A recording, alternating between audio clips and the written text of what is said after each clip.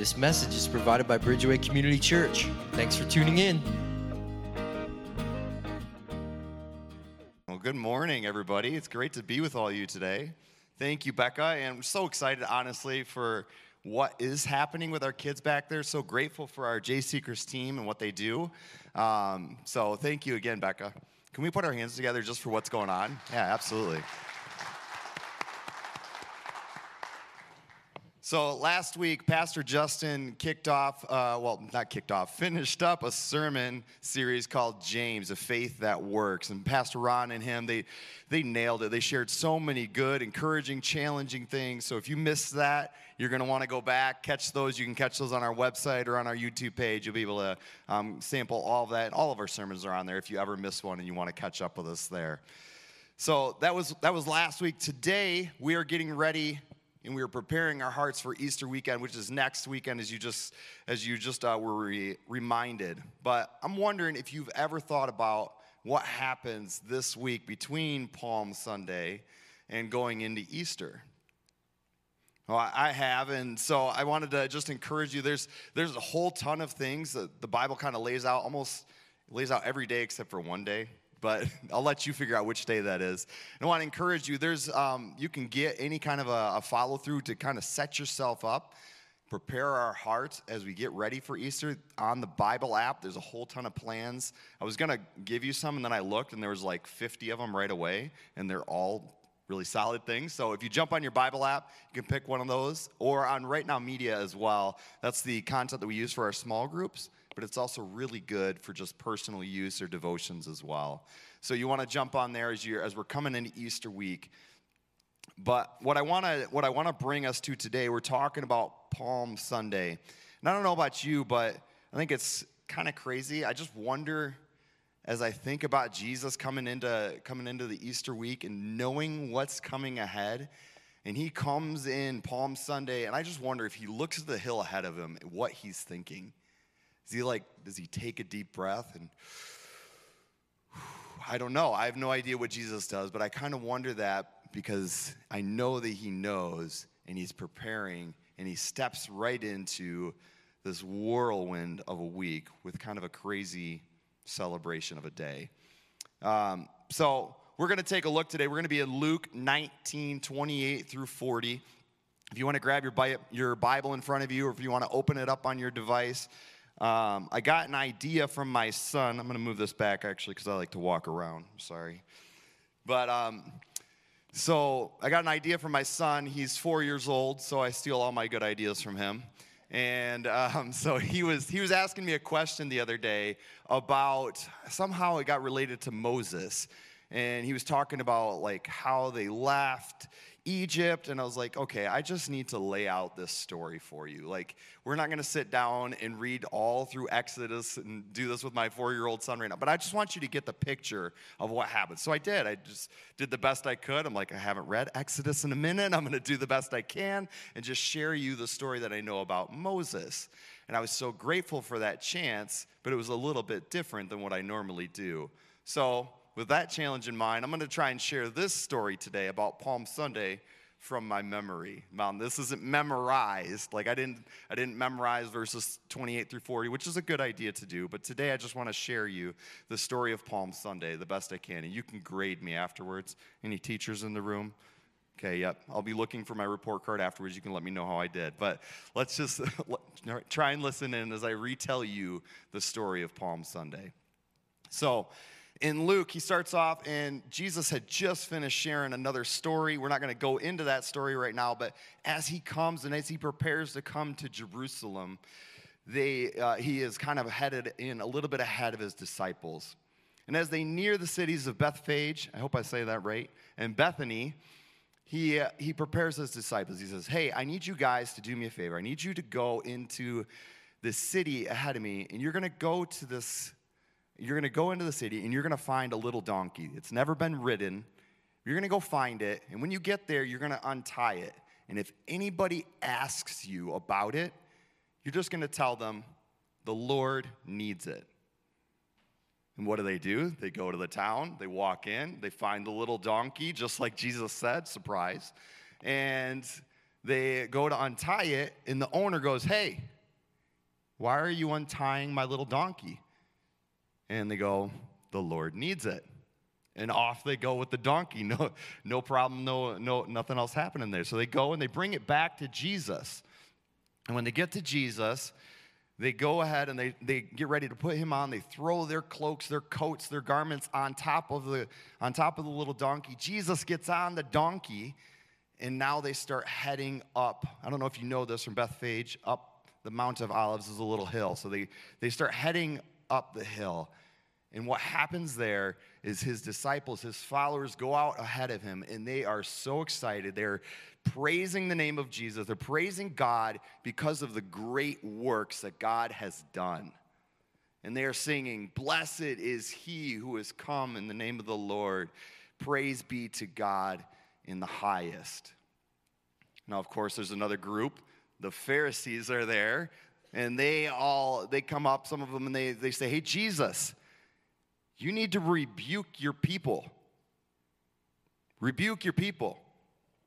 And he says in response, he says, "If they were silent, even the rocks would cry out." All right, how did I do? Did I do okay? All right, thank you. Yeah, so thank you very much. I appreciate that. But I get excited. It's a little bit different there when I share the story from my memory. This is a story like, I'm really good at telling stories about like how I hurt myself with my kids, right? But I don't often tell them the stories this way with the Bible. And I want them to get a taste of the Bible, to see my excitement, not only as a book of God that is given to us, but also as stories that God has shared with us about the great things he has done. So these are the two reasons that I did this today, that I want to do this kind of thing, is I want to bring the story inside. So not only do I know this educationally, like my head knowledge, but I also know it here. I know the story well enough now that I can take it and I can share it. And that's my encouragement to you too today, is that you can share this too. It doesn't have to be perfect. I was not perfect. I'm sure I put an extra word or two in there, or maybe I missed a word or two, and that's why we always want to check. But the idea is to share the big idea with your kids and with your family and with your friends. So that's the idea today. So we're going to jump back and take a look at the story. I want to focus on three types of people that I see in this story. There's the crowd, there's the Pharisees, and there's the absent. We're going to start off with the crowd today. So I've got really just one question. If I was able to be there like right after they usher Jesus in, if I could like gather the whole crowd and just put them all in one place, I just ask them one question. Why are you so excited? Why are you so excited? Like when you start throwing cloaks on the road, when you start throwing like cloaks, I don't know if you knew this, but like that's their clothes, and it was a lot of money to do that. So like you take your cloak off and you throw it on the ground for a donkey to walk on. I don't know about you, but I don't normally take like $100 bills and go, "Hey, here you go. Yep, you can walk on that. That's fine, no big deal."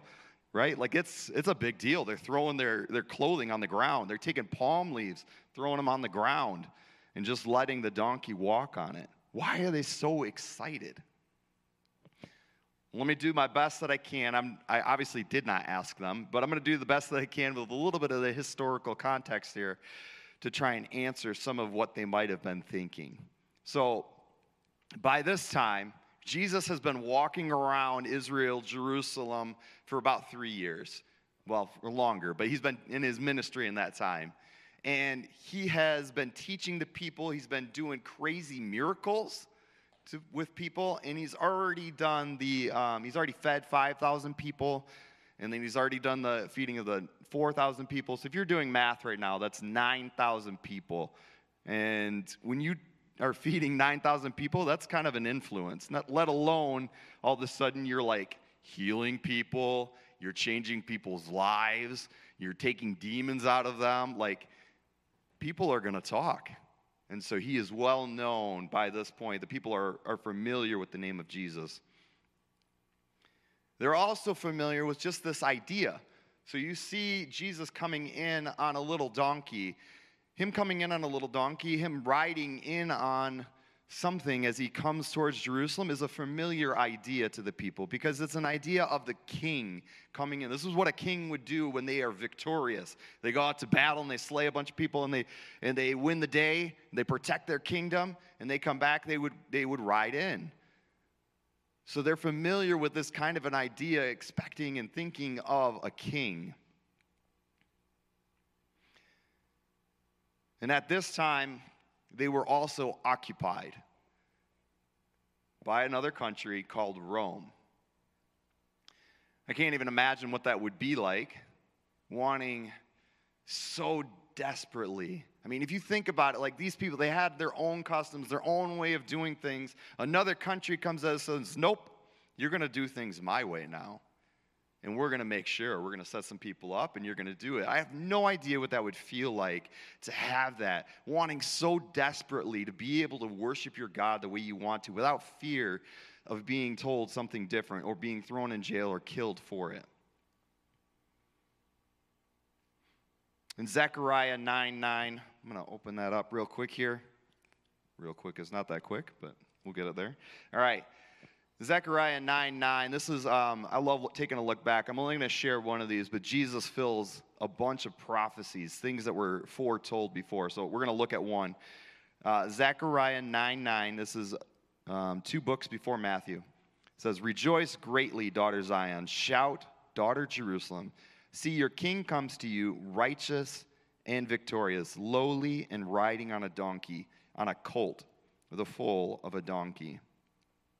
I had to look up. I'm not a farmer, or I don't have donkeys in my house, so I had to look up, like, what does that actually mean? And somebody can correct me that knows this later if I'm wrong, but I looked it up, and the Google told me that a foal means that it's any kind of equestrian animal that's up to a year old.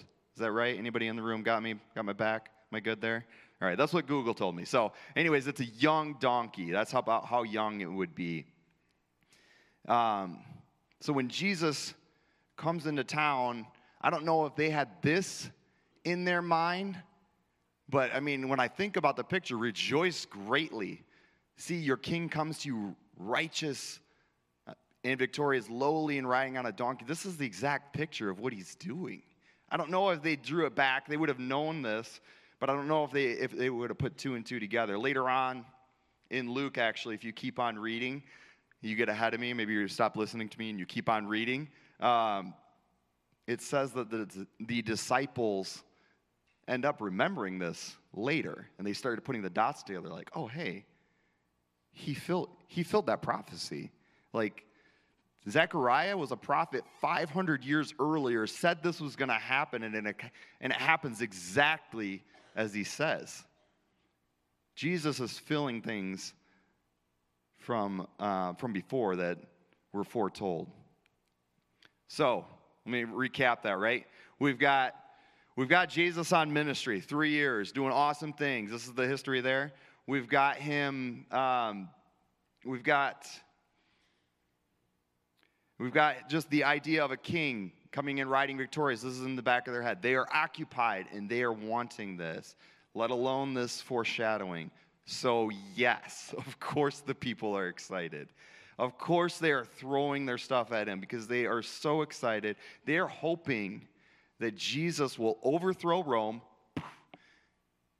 and that he will be their new ruler. He will set them free from the power of Rome. I'm not saying that that's what everybody was thinking, but this surely would have been on their minds. So my question to you, and my question for us today as we think through this, is what do you expect Jesus to be? What do you expect Jesus to be? It's easy when we read the Bible to get a little reflective of them, but it's a little bit harder to look at ourselves and to think through, what do I actually think Jesus should be? The next group is the Pharisees. They're a group who's so focused, they are so focused on the law, the letter of the law that was written for them, by them. They enforce the law that they wrote. In fact, if you were to go around and violate, like maybe wearing your hair wrong, eating the wrong things, like they could flog you for that. Like you could get in big trouble. So they were not only feared, but they were also respected. It's kind of like when I think of a Pharisee, I kind of get this idea of a religious celebrity enforcer. Is that too complicated? Religious celebrity enforcer. Like there's a lot going on with the Pharisees. People are like bowing in the streets to them out of fear and respect. So when we read in verse 39, teacher, rebuke your disciples. That's what he actually says there. Why would the Pharisees respond that way? Again, I didn't ask them, but just thinking of their history, I wonder a few things. I wonder if they're afraid maybe that there's Romans around and they're going to see Jesus coming in like a king and think, hey guys, Rome's going to send like an army down here. You know, maybe you shouldn't be doing that. They think that there's a king coming in. So maybe it's fear for that. Maybe it's just fear that Jesus is taking away people from them. He's taking away the sway, like he's doing all these miracles, doing great things. Or maybe it's even a little bit of self-righteous. They look at Jesus and they're like, you're not following the rules like I've known the rules to be. You're doing them a little bit differently. And they essentially tell him, shh, Jesus, stop it. Quiet down all your peeps. Is Jesus following your rule book? Is this your response to Jesus? Are you fearful of what he will do to you or your life? Maybe even a little self-righteous because how he does things, this isn't the way you've done them. He isn't following your rule book, your way of loving. The third group is the absent one. Okay, I admit I cheated here. I admit there's like, it doesn't say that there's an absent group here, but I'm inferring and implying because there are people that simply couldn't or aren't in this procession as Jesus is going up on Palm Sunday. They're staying in their homes. And I think they're avoiding being on either side. The people that are absent in the story, they're avoiding being on either side, being on the side of the Pharisees where they're saying, shh, knock it off. Or they're on the side of Jesus' followers where they are ecstatic and excited for what God is doing. Maybe they haven't heard about him or they simply don't believe in him. Or maybe they're just apathetic. They just don't care. And sometimes this middle road, this riding the fence, feels like the safest route. But honestly, in my own life, if I'm self-reflective here for a moment, that's the route that I get the most scared of. I'm the most afraid of myself that is apathetic. Because it means I don't care. I don't care about my bad choices. I don't care about my good choices. But rather, whatever I decide in that moment is good.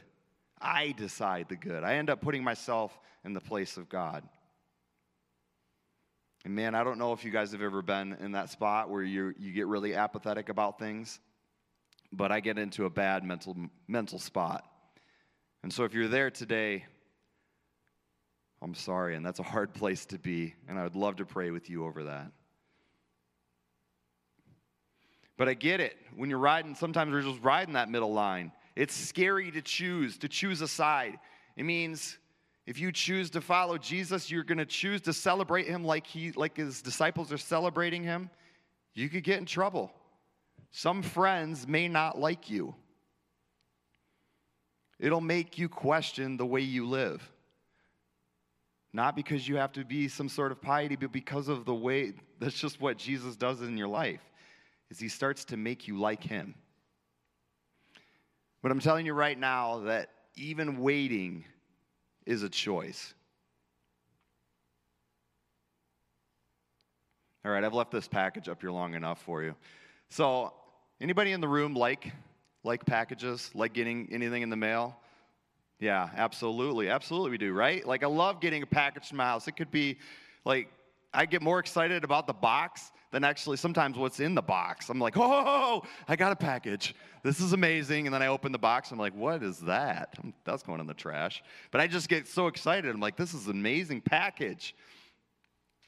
I think in our Amazon, UPS, FedEx, whatever kind of packaging world we're in right now, I think we think a little bit that like everything should fit in a box. Right? Like, what can't fit in a box? I can ship that to you. You kidding me? You want a chair? I'll ship it to you. That's fine. You want me? I'll ship you to me. Whatever. Like, we can do whatever we want. I could put whatever we want in a box, and it should fit perfectly in a box, right? I think even on Palm Sunday, I think the Jews were trying to fit Jesus into a box. The crowd, right? The crowd tried to fit Jesus into their rescue from Rome. Like they have an idea, right? You, Jesus, this is my rescue box right here. You're gonna fit right in this box. That's my rescue box. That's you, Jesus. That's where you go, okay? Or you've got the Pharisees that they're like, nope, you gotta fit. This is my rule box. My Jesus, you know what? This is my rule box. You gotta fit right in that box. That's the box that I need you in. Or it's the absent box where they're like, yeah, this is my box. And Jesus, you don't need to fit in it, okay? You can go over there until I'm ready for you, then I'll call you and you can go in my box how I tell you. And it's interesting, like, because it's not only this time, I think it's all throughout. Like, if you look back and you just think about this idea of being in the box and how people tried to put Jesus in the box, you look through his whole ministry, you'll see it over and over and over again. And that's the problem. They try to get him into the box. But the problem is there's already something in the box, right? They've already said, well, hey, the rules are in the box. You got to be the rule Jesus. Or you've got to be the rescue from Rome Jesus. That's already in the box. So here's my question to you. What's in your Jesus box? What's in your Jesus box? What's in your box that you expect Jesus to be for you? What do you got in there? Let's see. Oh yeah, we got all sorts of good stuff in there. What do you guys got in that box? Is it a perfect family? I need Jesus here. Listen, I'm gonna have a perfect family box, and you can make that happen for me. Is it a great job? Maybe a rescue from a terrible job. Maybe it's a perfect pet. It's just Genie Jesus. I need you to be my Genie Jesus. Whenever I tap the box, I get whatever I want. Maybe it's my Sunday only box, my convenience box. All right, here you go. Let me wrap this back up. Jesus, get in the box. Get in the box. Like, this is my Sunday box. I didn't open it yet. It's Monday. You got to wait till Sunday. Is it that? Or maybe you've put limits on him another way. Maybe it's, okay, listen. I know this guy, I know this gal, and she's the worst. Literally the worst. If there's hope for anybody, there's hope for everybody except for this one person. There's no way, God, you cannot fix this person. Sorry, that's the limit, okay? You can fix everybody but this one person. Or maybe that one person is yourself. Like, you could fix everybody, but I'm too far gone. You can't fix this.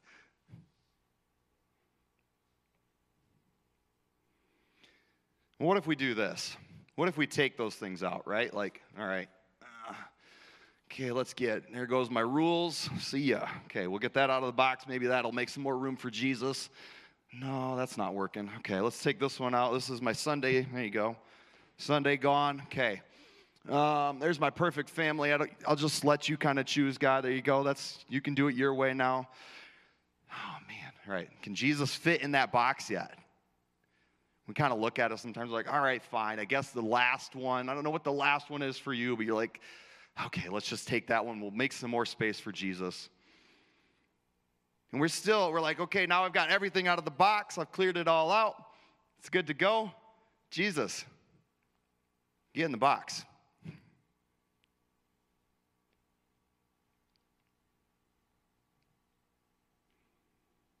But here's the problem, is that Jesus still doesn't fit in the box. He's too big for our box. For the people on some Palm Sunday, he was entering in as a king, not the king they thought of, not the king that they wanted. He was going to do something greater. He was going to free them from their sin, from the reign of sin in their life, from the reign of death in their life. Right? Like he's coming to do something they didn't even consider as an option. They had so many limits of like, hey, you got to do it this way. It's going to be this way. I need you to do this. And instead of going, I just need you to be Jesus and let you be who you say you are, really what they should have done is they just said, hey, here's the box. No box. Let's just let Jesus be Jesus. Right? Boom. Box gone. We get to be excited about who Jesus is, who he said he was, what he has done, and what he will do. If you found yourself in a spot right now that you don't want to be, maybe you've boxed Jesus up a little bit, I want to release you from the guilt of it. Pivot with me. Pivot with me. And as we look this week, let's think of something different. Let's think on the stories that we have of Jesus. And then my challenge to you today, my challenge is, as a way of getting rid of the box, is to take and to retell this story. This is the challenge. Retell the story that I just shared. Find somebody, find your kid, find a neighbor. Share the story of today is Palm Sunday. Did you know today is Palm Sunday? Did you know that? I know, it's kind of, you're thinking of palm leaves, but here's what really happened, and here's why. Take that story we chatted about it. Go public. See, Jesus came in, and they think this is actually him going public. He gets on the donkey. He rides into town. They're celebrating. All throughout before this, he's saying, no, not yet. No, not yet. But he comes to this day, and he goes, okay, it's yet. Let's do this. And he steps in, and he goes public. Let's do it with him. Let's go public with Jesus.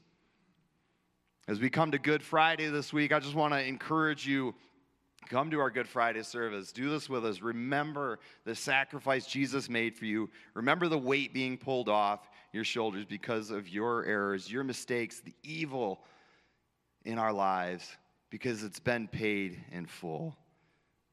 Bring others with you to remember this, to remember what Jesus has done.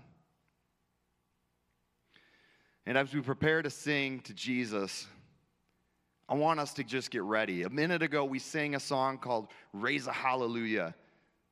And we did that. I think it's kind of convenient that was before, because that's how kind of Jesus did this. He started celebrating, like they started celebrating the victory before it even happened. Before he even had already won the cross. They're celebrating. We raised a hallelujah before we even talked about this story today. So I want us to come in to sing with hearts grateful, to think about today being Palm Sunday. We get to come alongside these other people that were so excited that threw their stuff down, threw their money, basically their money down in front of Jesus for him to walk on, because he's the king that's worth it. So let's celebrate this Palm Sunday. Let's celebrate it as him who's the true king. And as I finish up here, if the team can start, the worship team can start coming out, let's celebrate this king, the true king that came in on a colt. Let's celebrate him for who he is, for who he tells us he is, and for what he did. Even today, as we remember Palm Sunday, as he goes forward knowing full well what's in store for him. As we do that, why don't we bow and pray together? Father God, I just thank you for today. Thank you just for who you are. I thank you for your word and what you tell us there. God, I'm so sorry for the ways that I put you in a box, or I try to put you in a box. trying to decide for you what you should be and do. I want to try and celebrate you for who you are. You see, Jesus, you are the King, triumphant King, the one victorious. We know the story, and we are so grateful you chose to enter in on this day, Palm Sunday, fulfilling the prophecy, getting ready for the week ahead. A week we know on one level was super difficult, and on another level we'll never know how difficult it really was. Thank you, God. Let us set our guilt aside and praise you today, celebrate you, throw the box away, and be excited to share your story. Retell it to others. God, we love you. We pray all this in your name. Amen. Thanks for listening to our podcast today. Check out our app or website at bridgewaycommunity.org for more messages or to take the sermon one step deeper by downloading the sermon discussion guide.